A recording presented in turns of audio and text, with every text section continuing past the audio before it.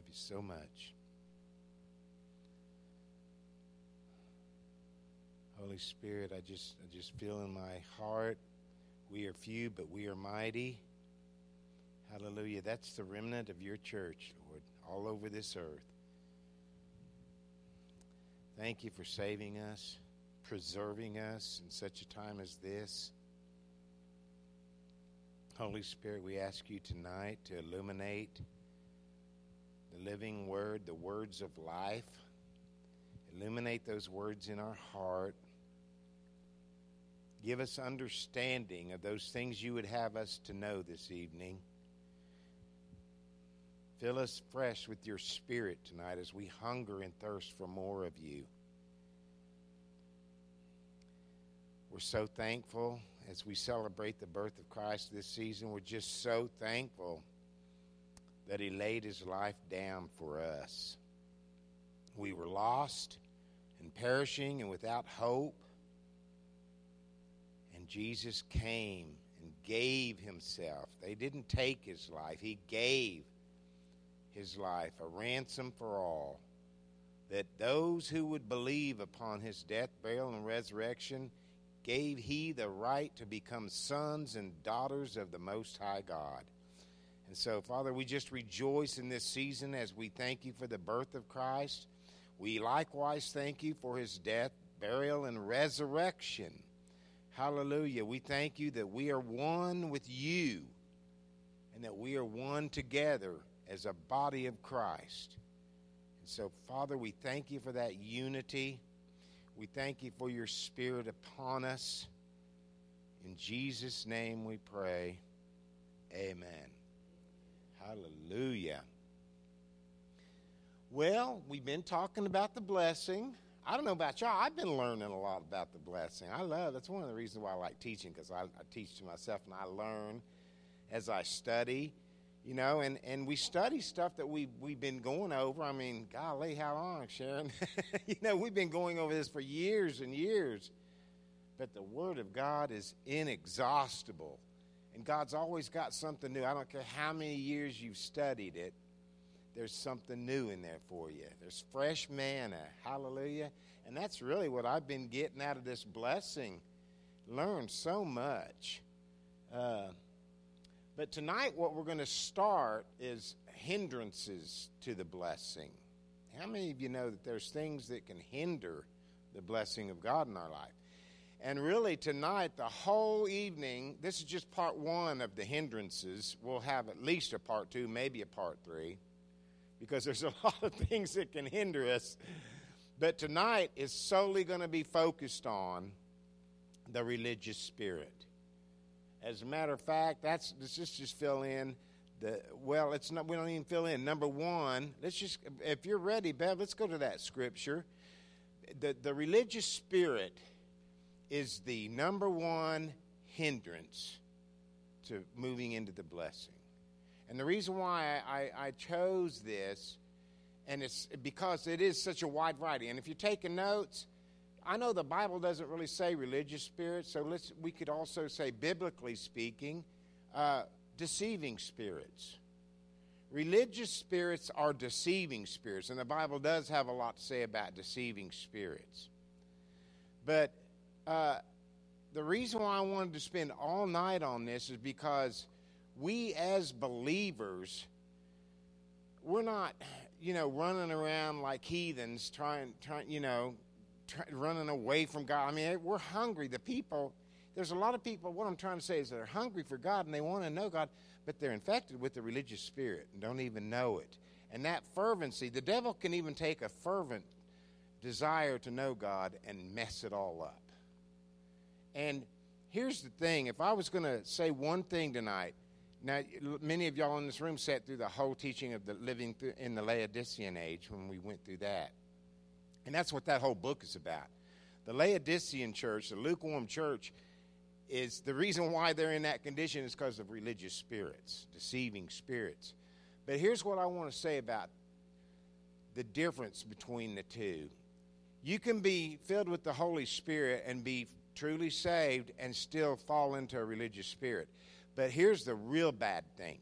If you get introduced to the religious spirit early on or at your conversion, if you come to Christ and the religious spirit is there then you're in big trouble, because you're going to be sitting under that religious spirit the whole time. In other words, if someone with a religious spirit prayed that prayer of salvation with that person and they think they're moving into Christ, they could be totally deceived. And they'll end up following doctrines of demons eventually. But by the time, the thing about deception is you don't know you're deceived. And it's very, very, very, the hardest people to reach are religious people. They're the hardest people to reach. And the church is full of religious people. Religious people aren't out in the world. Atheists and unbelievers and pagans are out in the world. All the religious people are in the churches. And they are the hardest to reach because they think they're okay. They think they're doing things right. So let's just start by looking at this first scripture. Jesus said, "Take heed and beware of the leaven of the Pharisees and the Sadducees." This is a funny scripture. Yeah, I'm sorry, Jeff. Because the disciples show up and they forgot to bring bread. You know the story. And he says this. He says, "Beware of the leaven of the Pharisees." And they're like, "Is he mad because we forgot to bring bread?" And if y'all, John, you and Jeff has made it to some of the Ignite the Fires. We talked about this, though, in layers of Scripture. Here's a prime example. They're taking Jesus literally when he's trying to get a spiritual lesson across. We can't just take everything literal in the Bible. A lot of it is spiritual lessons spoken spiritually, symbolically, parabolically. But notice he says of the Pharisee, and I've heard some preachers call this religious spirit the spirit of Pharisee or Phariseeism. So let's just look at number 2 and fill in some blanks. Manifestations of the religious spirit may be seen in believers who are judgmental or critical towards others. Manifestations of the religious spirit may be seen in believers who are judgmental or critical towards others. Now, I did not give Bev this scripture. I don't know if she can get to it in time. I'm already there in my Bible. Luke 18. If you're taking notes, write this down. Luke 18, verses 9 through 14. Verses 9 through 14. I'm going to read this to you. This is a very familiar story. Jesus also spoke this parable to some who trusted in themselves. Now, this is it, that they were righteous and they despised others. That's what the religious spirit will do. It's a self-righteousness. You've got a lot of folks today, even in our government, trying to work righteousness apart from God. And it's a fallacy. You cannot work righteousness apart from God. That's what the religious spirit will do. Oh, it sounds like the right thing. It sounds good. It sounds right. It sounds like love, but it's not the word. With all this trans stuff going on and all this sexual deviancy permeating our society, the idea behind accepting this and normalizing this is love and acceptance. That's a lie from the pit of hell, right? I mean, we need to love the people, but they need to hear the truth. And, that's what the religious spirit does. So he says, he's speaking this to Pharisees, he said, who trusted in their own righteousness. And he says, 2 men went up to the temple. Hallelujah. To pray, one a Pharisee and the other a tax collector. The Pharisee stood and prayed thus with himself. Notice he's praying with himself. He thinks he's praying to God. God, I thank you that I'm not like other men. Well, let's stop right there. Yes, you are. We're all in the same boat. We may be at various levels and degrees of understanding what the scriptures have to say, but we're coming from the same place. a sinful nature, a fallen nature. We've all sinned and fallen short of the glory of God. He says, I thank you that I'm not like other men, extortioners, unjust, adulterers, or even as this tax collector. You know, and let me just stop there again. Extortioners, murderers, throw in whatever word you want to. Yeah, you are. You're just like them. Just like them. You take this word that's been planted in your heart, and if God were to pluck it out of your heart right now, I give you a week and you'd be capable of any sin listed in this book. We're all capable. We're just one sin away from going to hell. I mean, without Christ. Christ is the only thing that stops us from going to hell. So he says, I thank you that I'm not like other men, and especially not like this tax collector. He says, I fast twice a week, verse 12. I give tithes to all that I possess. Verse 13, and the tax collector standing afar off would not so much as to raise his eyes to heaven, but beat his breast, saying, God, be merciful to me, a sinner. Be merciful, Lord. And listen to this. Jesus says, I tell you, this man went down to his house justified rather than the other. For everyone who exalts himself will be humbled, and he who humbles himself will be exalted. You know, and I was thinking this Pharisee is in for some humbling. But you know, to tell you the honest God's truth, and this is what that whole book, Living in the Laodicean Age, is about, he may not be. I mean, I'm sure the only reason why you're going to get humbled by God is because you belong to him. That's what chastening means. I mean, we're chastened because we belong to him. But if we really don't belong to him, guess what? We're not his sons. I don't know about you, but I didn't, when I had children, I didn't go around punishing other people's children. I punished my own children and made sure they were on the right track. And that's what God does. So maybe this Pharisee's in for some humbling, but, you know, more than likely he probably doesn't even belong to God. Therefore, he doesn't understand tests and trials. Well, the tests and trials and adversity will still come his way, designed to hopefully cause him to turn to God. But if we don't recognize these things, man, we're lost and without hope. But it's just so mind-boggling that this guy thinks that he's okay with God. And he places himself, he looks down his nose at other people. And that's what a religious spirit will do. You can get to study in the Word, and I've talked about this lately. You got to be careful. Even your knowledge of this Word can cause you to be puffed up and cause you to miss it. God wants us to have a knowledge of the Word, but when it comes right down to it, like I said last time, I can misinterpret this Word. I can get it wrong. I don't expect anybody in here or anybody listening on podcasts to ever just take my word for anything. Study. Study to show yourselves approved. Study to make sure the preachers and the teachers are preaching the truth. Pray about it. Pray over it, because we're all in the same boat. Hallelujah. Okay. Number 3, the religious spirit will always manifest as religious hypocrisy. See, when we're ate up with a religious spirit, sooner or later, you're going to fall into religious hypocrisy. Jesus called these Pharisees hypocrites time and time again. Are we ready for our scripture in Luke 12? Christ warns about hypocrisy here.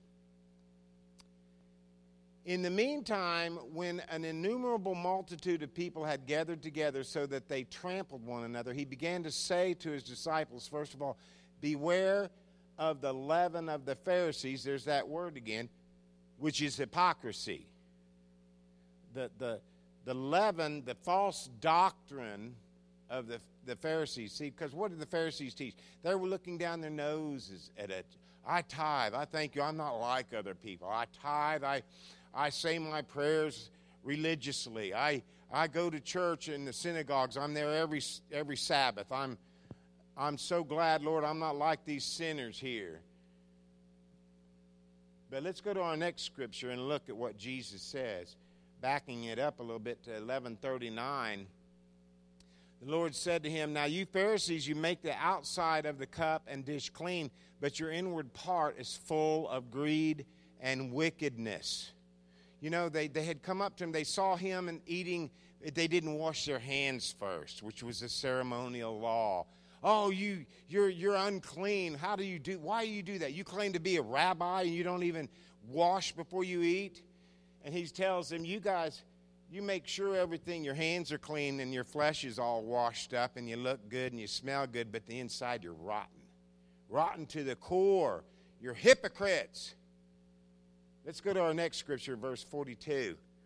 He says, "Woe to you, Pharisees, for you tithe mint and rue and all manner of herbs, and pass by justice and the love of God. These you ought to have done without leaving the others undone." So he's saying there's nothing wrong with tithing. This is good. There's nothing wrong with observing the law. This is good.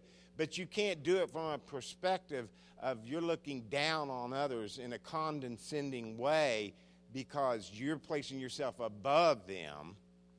No, we're all, when we put ourselves in the same boat as the lowest sinner, we're doing something right. And that's how you're going to reach somebody who's in the lowest level of the pits of hell. You're not going to reach them by placing yourself way up here on a pinnacle.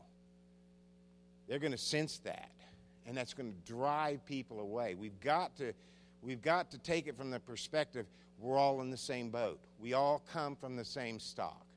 Yes, I've been studying for 30 years. Yes, I go to church all the time, but you know what? Without Christ, it doesn't mean anything. He's the one who's changing my heart. He's the one doing all the work. All glory goes to him. Without him, I'd be just like anybody, unchanged is what I mean. I'd be unchanged, just like people who have not been changed. Hallelujah. So, the religious spirit always turns into hypocrisy because why? Because we're all in the same boat. And the religious spirit tries to elevate himself above others by observing ceremonial law and ritual and whatnot. Let's look at number 4 here. Because the religious spirit is self-righteous, the carrier of such a spirit is spiritually blind and therefore is likely to justify sin rather than repent of it. I'll go through that again because I know it's a lot of blanks. Because the religious spirit is self-righteous, the carrier of such a spirit is spiritually blind. That's what self-righteousness does. It blinds us to the truth. It's only through Christ's righteousness that we can get revelation of truth from a self-revelating God. You know, if God was not a self-revelating God, there'd be no hope for us to know him. It's by faith and hunger and reaching out towards him and his desire to let us know who he is, to show us his nature. But the carrier of such a spirit is spiritually blind, and therefore he is likely to justify sin rather than repent of it. Let's go to that scripture looking at this instance with Saul. King Saul is a prime example of a self-righteous man who misses God over and over, thinking he's okay because he was anointed king. You know, that's not much different from thinking we're okay because we prayed a prayer of salvation. We went through this motion or did that, or so-and-so said, if I do this, I'll be... None of that's sufficient. And this is where Saul is ultimately rejected as the king. Now, the word of the Lord came to Samuel, saying, I greatly regret that I have set up Saul as king, for he has turned back from following me and has not performed my commandments. See, before you don't go yet, Bev.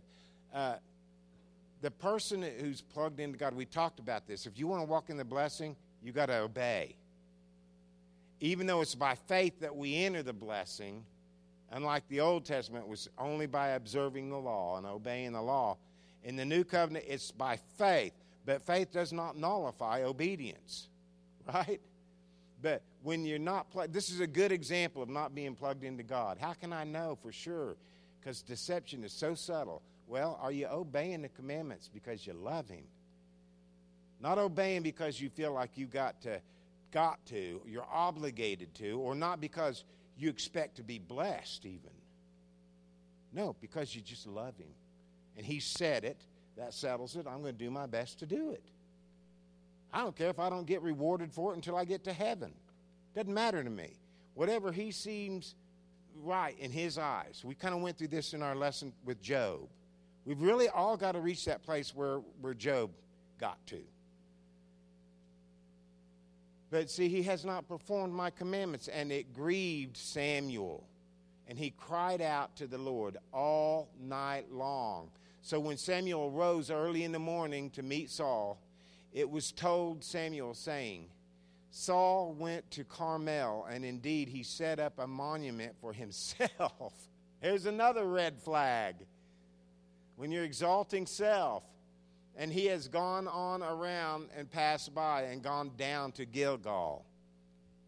Then Samuel went to Saul, and Saul said to him, Blessed are you in the Lord. I have performed the commandment of the Lord.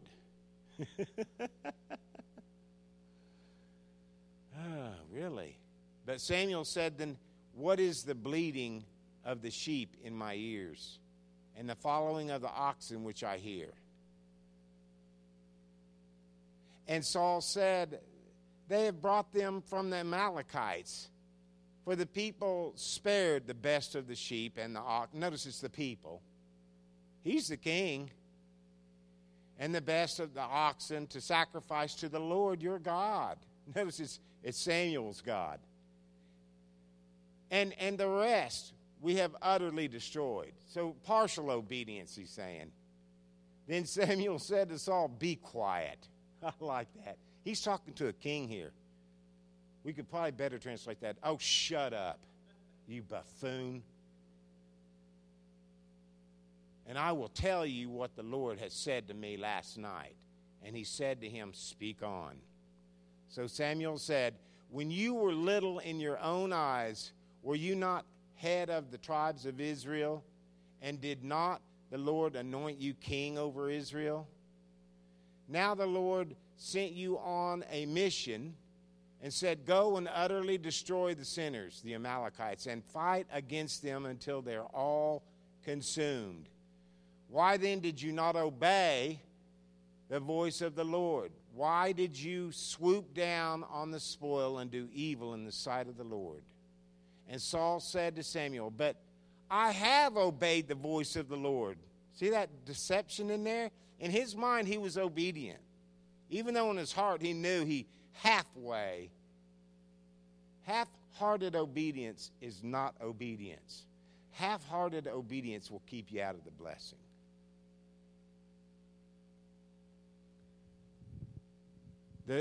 I've gone on, he says, I obeyed the voice of the Lord and gone on the mission on which the Lord sent me and brought back Agag, king of Amalek.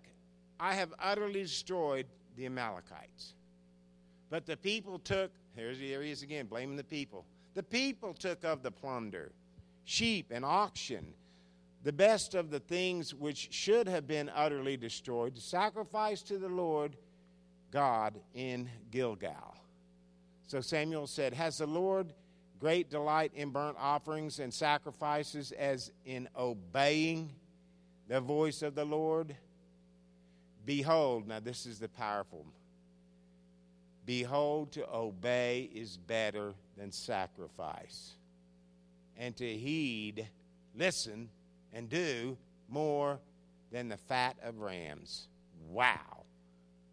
For rebellion is as the sin of witchcraft, And stubbornness is as iniquity and idolatry. This is interesting. Rebellion is as the sin of witchcraft. Wow. You know, witches are constantly conjuring up potions and closely related to pharmakeia in this process of conjuring. They use herbs and spices and things and incantations to drum up demons. And that's rebellion. And I love this stubbornness, just being stiff-necked, slow to obey, is sinful, and it leads to idolatry. When we're half-heartedly obeying God, guess what? We're going to end up worshiping another God. Because God doesn't take half-hearted obedience. You may be sacrificing, I give tithe and mint and rue. Remember that Pharisee? I give, I do. But what did Jesus say in Matthew 7? Lord, haven't we prophesied in your name? Haven't we done all these things? I never knew you. Sacrifice is only good when we're motivated from the right heart to offer up sacrifice. Especially we have to be careful in the New Testament. This is for the Old Testament, this is true. But it's even more careful in the New Testament. Why is that, Brother Terry? Because Jesus already offered up the perfect sacrifice. Now the only sacrifice for you and I to offer is the sacrifice of praise. What is the sacrifice of praise? It's praising God when we don't feel like it. Giving Him His place of due honor, even though it may not look good, we may not feel good. It's offering up that sacrifice. There's very few passages in the New Testament that are said to be acceptable sacrifices. One is that. Another one is doing good for the right reasons. Again, motivation of heart is everything, but doing good, it says in Hebrews, is also an acceptable sacrifice. But the best one in Romans is putting our bodies on the altar. Say, here I am, slay me, Lord. I'm yours. Do what? I'm dead. You raised me to life, and you caused me to do whatever you'd have me to do. Because Jesus has already paid the sacrifice. Jesus is the only pure and holy sacrifice. You know, this is one of the reasons why I have a big problem with all this hoopla about the red heifer and the third temple and all this. I'm telling you, I'm not so sure that I don't understand it. I'm still studying this. I don't understand this, that this third temple is going to be built in Jerusalem. Maybe, maybe not. It could be a symbolic temple. I know this much. The Bible says over and over, now, this is the temple. This is the temple. And if you don't think an abomination of desolation can take place in here, you're dead wrong. These spirits, these religious spirits will come in and try to exalt themselves and even blaspheme God in the process and receive worship in our own temple. But the thing that gets me about this third temple supposedly being a literal temple, because I'm not, like I said, I'm not so sure it's not a spiritual, this is not a case of taking something literal when we should have taken it spiritual, like we so often see. But they're going to offer up this red heifer. What a slap in the face to Jesus. What do they think a red heifer's blood is going to do? I mean, there's no answer for that. It's idolatry. It's an insult to the blood of Jesus that's been shed once for all. You know, there's this all this confusion about, well, are the Jews, Jews are God's people. Are they going to go to hell? An Orthodox Jew? If they don't believe in Jesus. I don't care what your heritage is. If you don't believe in Jesus, it says right here in this Bible, there's no other name by which men might be saved. It says right here that Jesus is the only way. No one comes to the Father except through him. Not Judaism, not offering up a red heifer, not by being a Jew. The Bible says now there is no Jew or Greek. We're all one now. So you see what I'm saying? I'm not trying to say that, I'm not trying to kill your theology here, but I'm just saying let's think about this stuff. This could be another instance where people are taking a scripture literally when we really need to be looking at the spiritual end of it, because these end days, we could be facing some inward battles in here that are very tricky and designed to get us tripped up and receiving wrong marks. I'm just saying. All right. The Bible has a lot to say about being marked. It's got even more to say about being marked by God. We know that the Antichrist is going to try to get everybody to receive a mark, which again, here's another instance where we may be taking something literal that we need to be taking spiritually.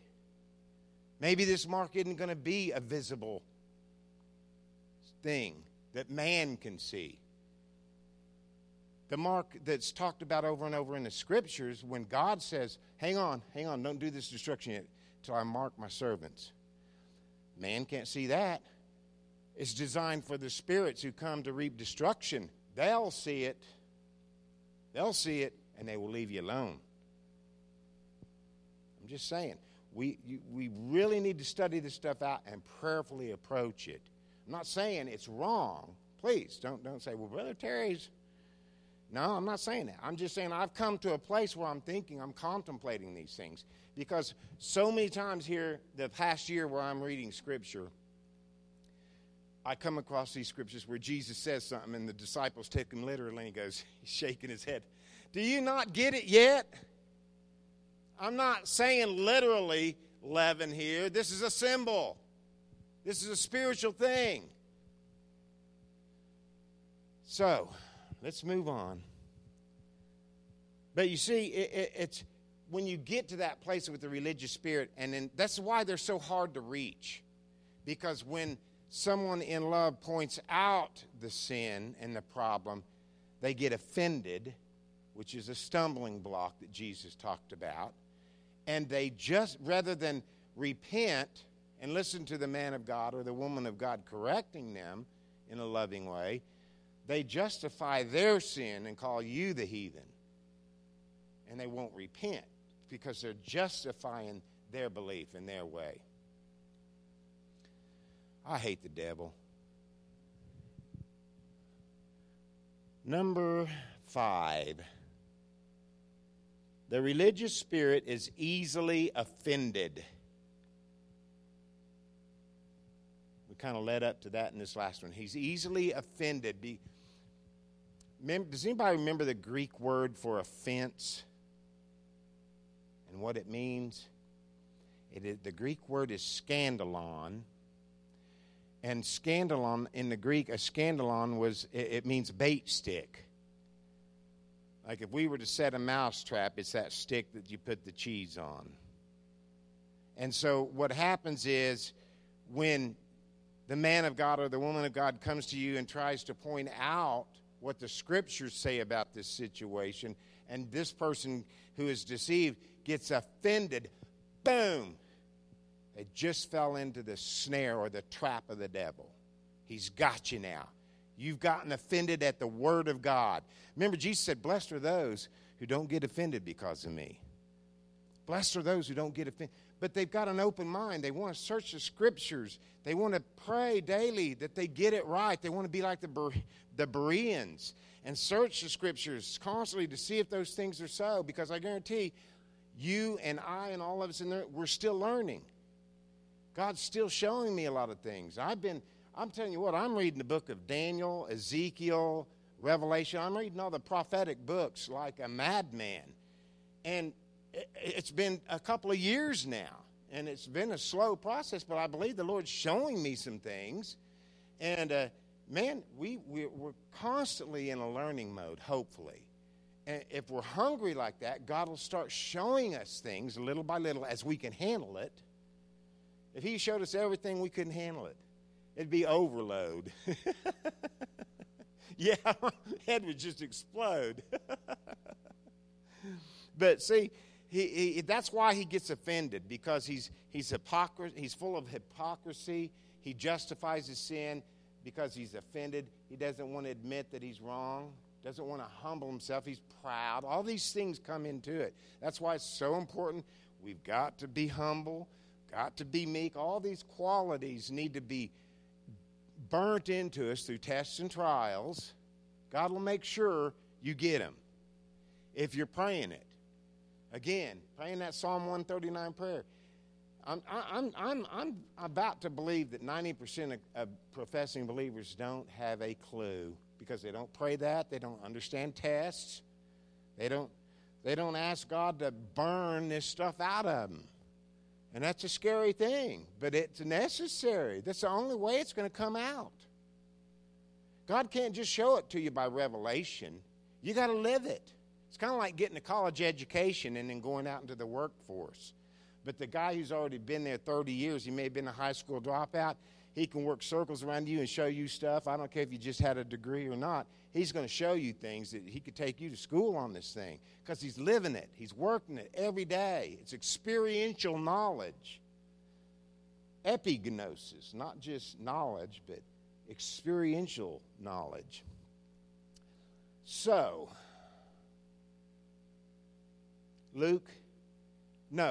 Matthew 20, verses 1 through 12.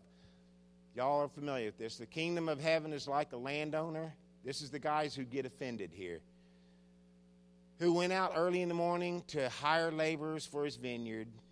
Now, when he had agreed with the laborers for a denarius a day, he sent them into his vineyard. And he sent out about the third hour and saw others standing idle in the marketplace. And he said to them, you also go into the vineyard, and whatever's right, I'll give you. So they went. Again, he went out about the 6th hour and the 9th hour and did the same. And about the 11th hour, he went out and found others standing idle and said to them, why have you been standing around here idle all day? I love it. And they said to him, because no one's come to hire us. And he said to them, well, go on out to the vineyard, and whatever's right, you will receive. So, when evening had come, the owner of the vineyard said to his steward, call the laborers and give them their wages, beginning with the last first. So these are the guys, he's going to start with the guys that just came in right before dark. And when those who came were hired about the 11th hour, each received a denarius. Let's go to the next one.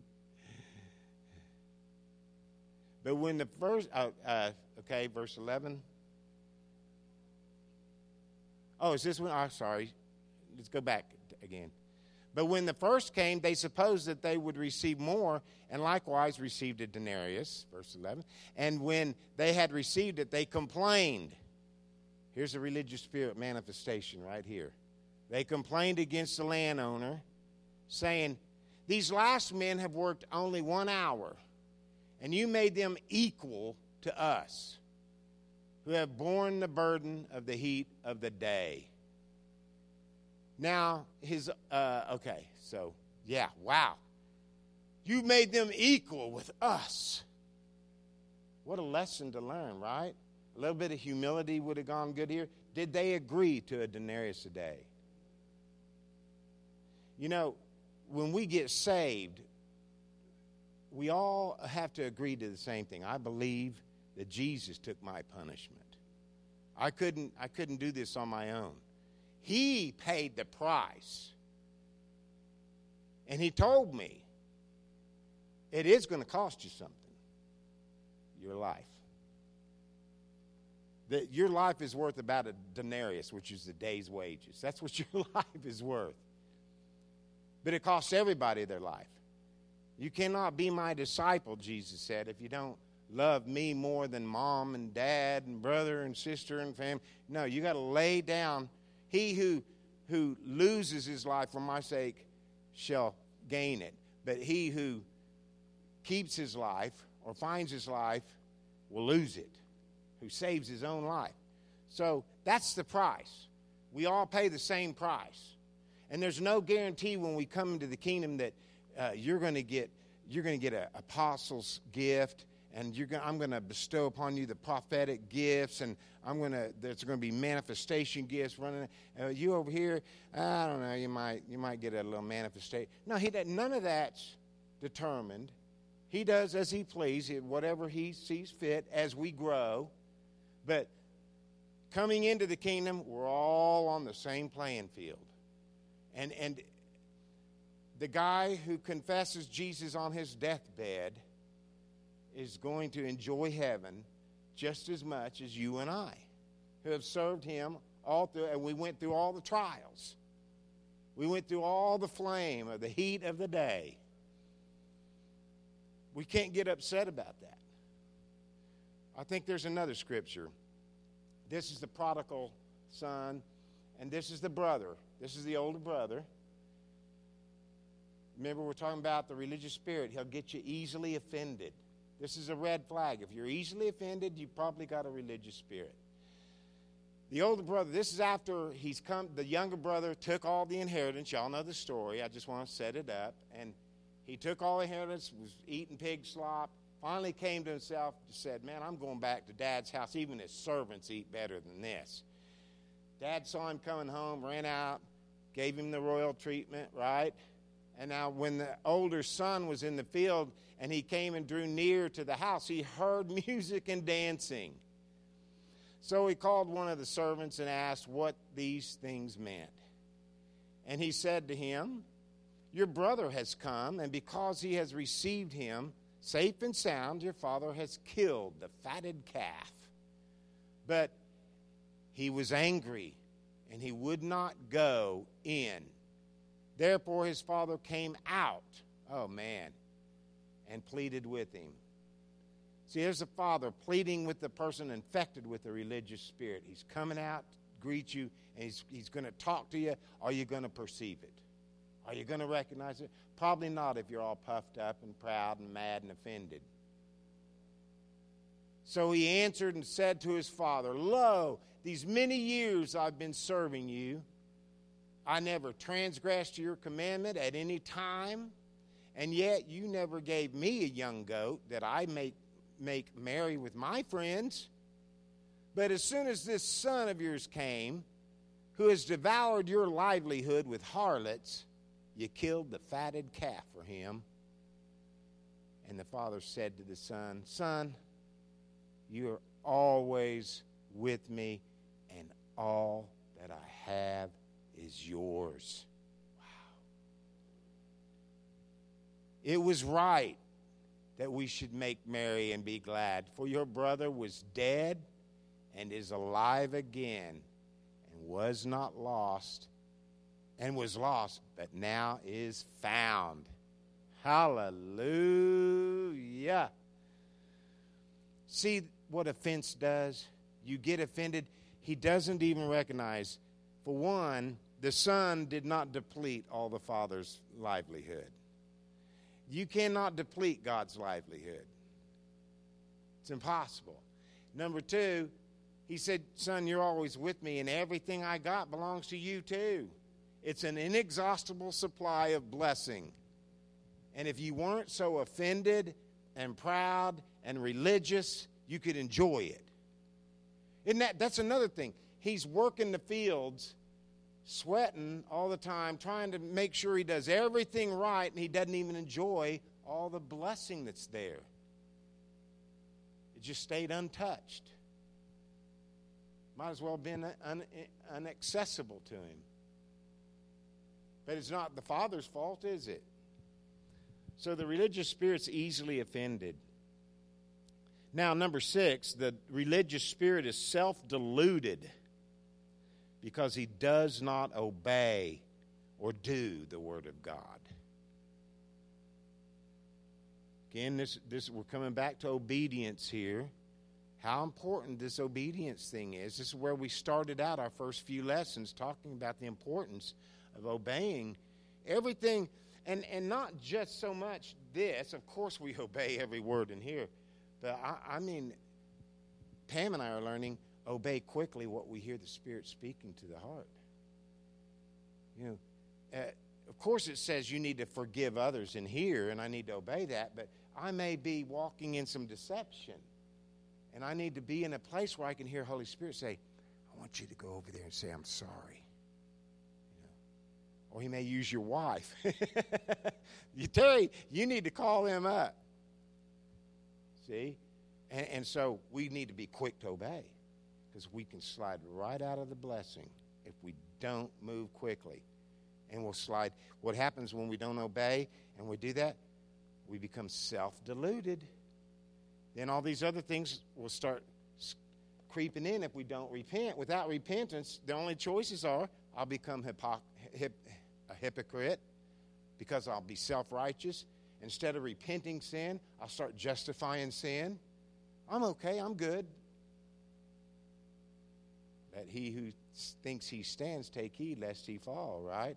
Or the other scripture I'm thinking of is when you see your brother sinning, let him who is righteous restore such a one in the spirit of humility, lest he himself stumbles into the same sin.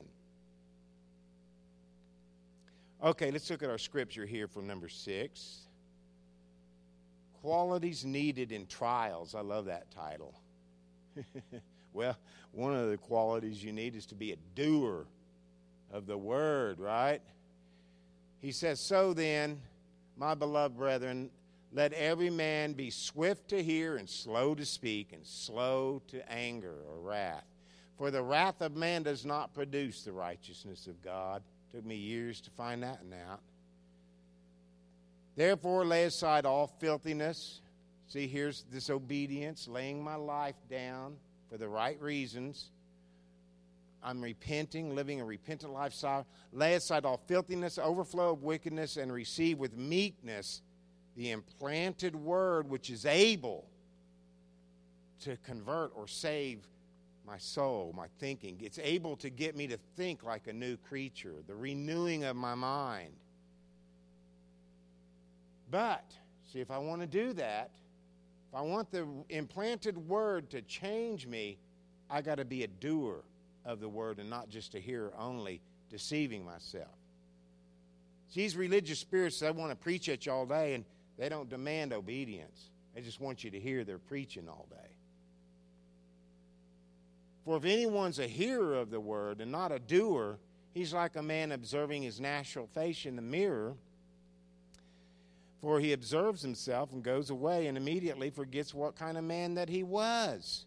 But he who looks into the perfect law of liberty, or the word, we could say, and continues in it, and is not a forgetful hearer, but a doer of the work, this one will be blessed in what he does. He's going to be the one walking in the blessed life. Hallelujah. I think there's one more, verse 26. Oh, yes, the next one. I didn't give that until you. If you can go to verse 26, this is the answer. Perfect. Well, I wrote this one in. Go back to where you 26. Yeah.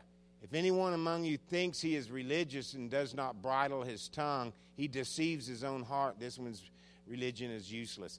Remember, we've been talking about how important it is in these trying times.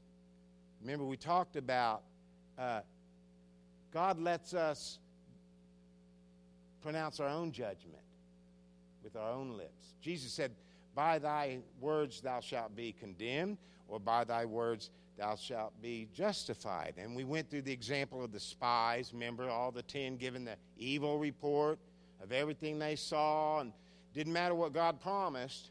What came out of their mouths? Did you just bring us out here to die, God? Is that why you brought us out here? And then what did he say? As you've spoken in my hearing, so shall it be. So that's what happens when we just hear it. And, there's a lot of people doing that. A lot of people go to church every time the doors are open. And they've heard so much word, they could quote you scripture. But they don't do it. They don't take it. And I love it because he says, he who's not a forgetful hearer. That to me that talks about, you don't forget about something that's vitally important. That's why do they forget?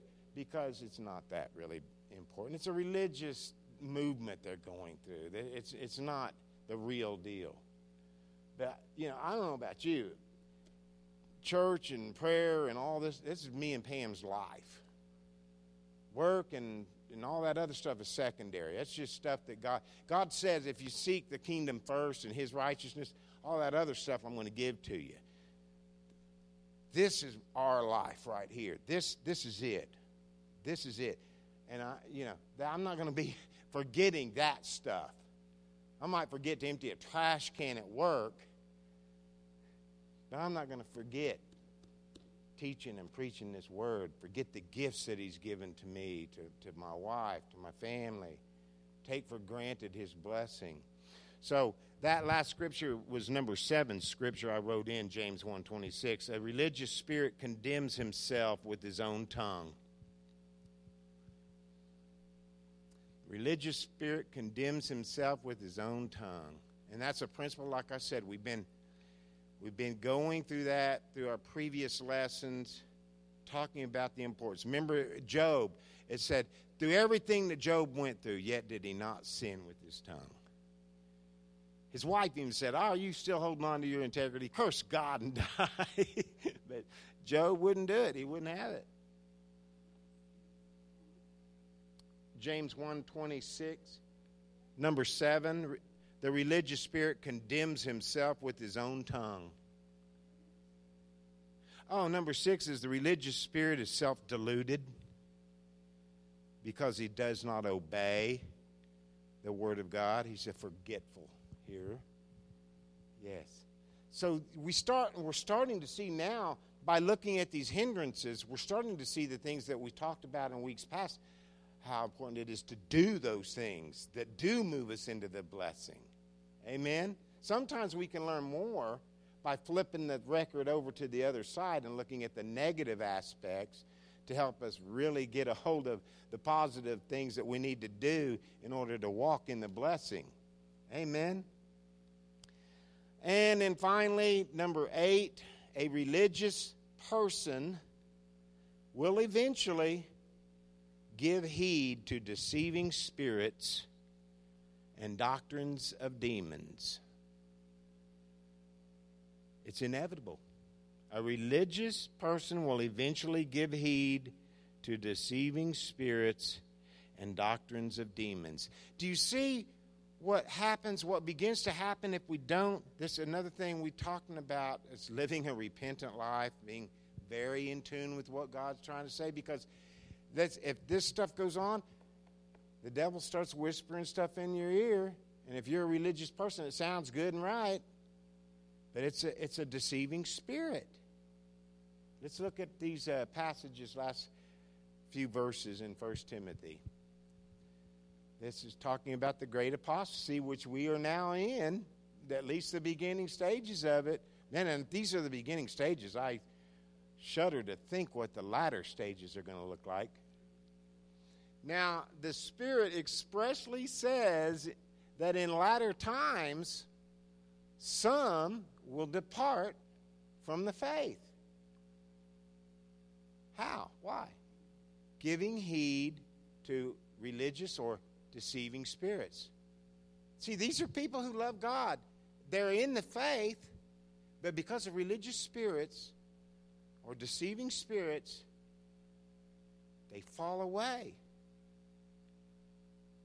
Giving heed to deceiving spirits and doctrines of demons. Speaking lies, here's that hypocrisy. See, speaking lies and hypocrisy, having their own, here's a big one. Their conscience is messed up now. All this messing around that they've done, all this getting offended, being hypocritical, all the stuff we've been talking about for the last several weeks, guess what? It hammers at the conscience. Once our conscience gets defiled, it's very hard to fix. And the more we sin, and sin, unrepentant sin, it hardens the heart or scars the conscience, right? Sears it as with a hot iron. Number 3, verse 3. For these people, once you get religious, here's what you do.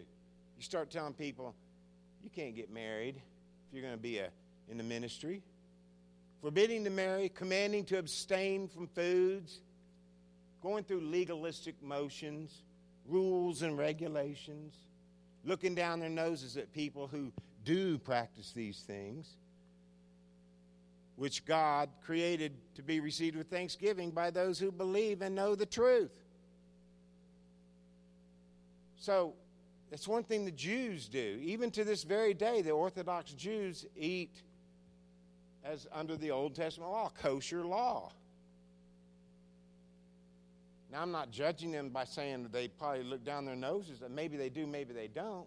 But why observe an old kosher law from the Old Testament when the Bible clearly says, if they have received my food with thanksgiving, it's clean?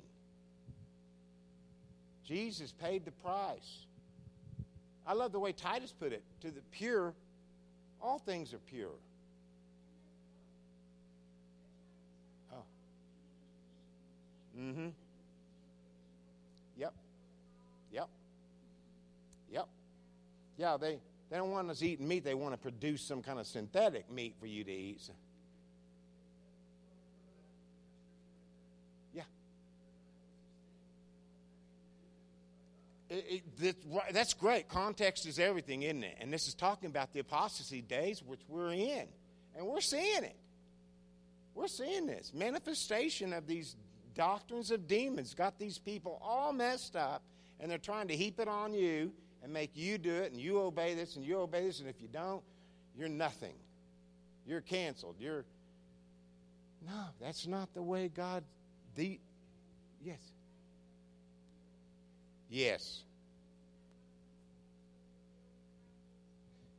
Yes. Is that they're going to have like many $1 million that's going to go to areas where the population of people are putting in danger wildlife or nature. So basically it's money pouring into the area to push abortion.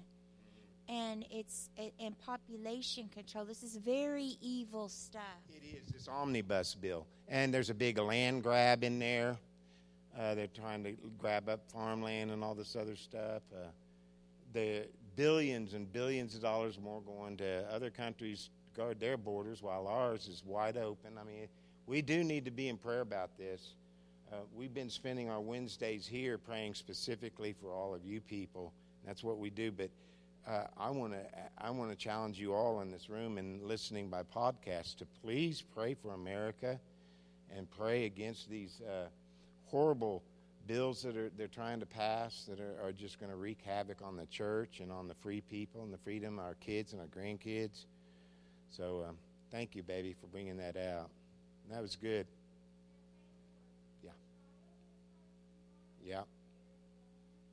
Yeah. Uh-huh.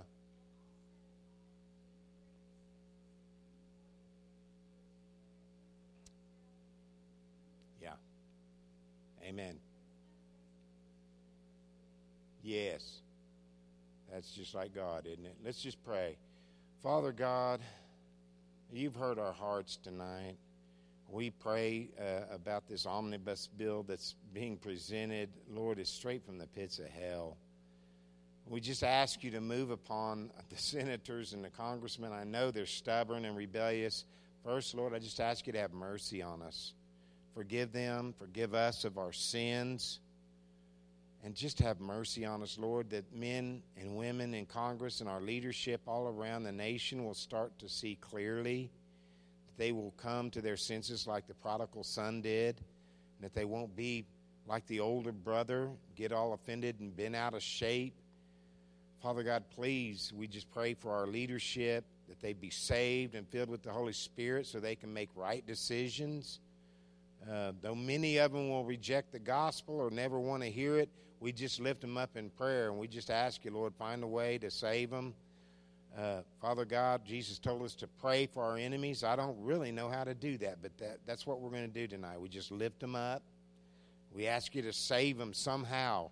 Only you can do it. Save them, that they can see the light and see how wrong this is. Father God, we pray January 6th that you'd move on our Supreme Court judges, the justices, to begin to hear this shenanigans that's gone on, not only in Arizona, that's what they're going to be hearing, but that it'll spark a case against all the shenanigans, even going back to 2020 at least, Lord, that we can have free and fair elections in this country once again. Lord, we pray for future generations. We've got children. We've got grandbabies.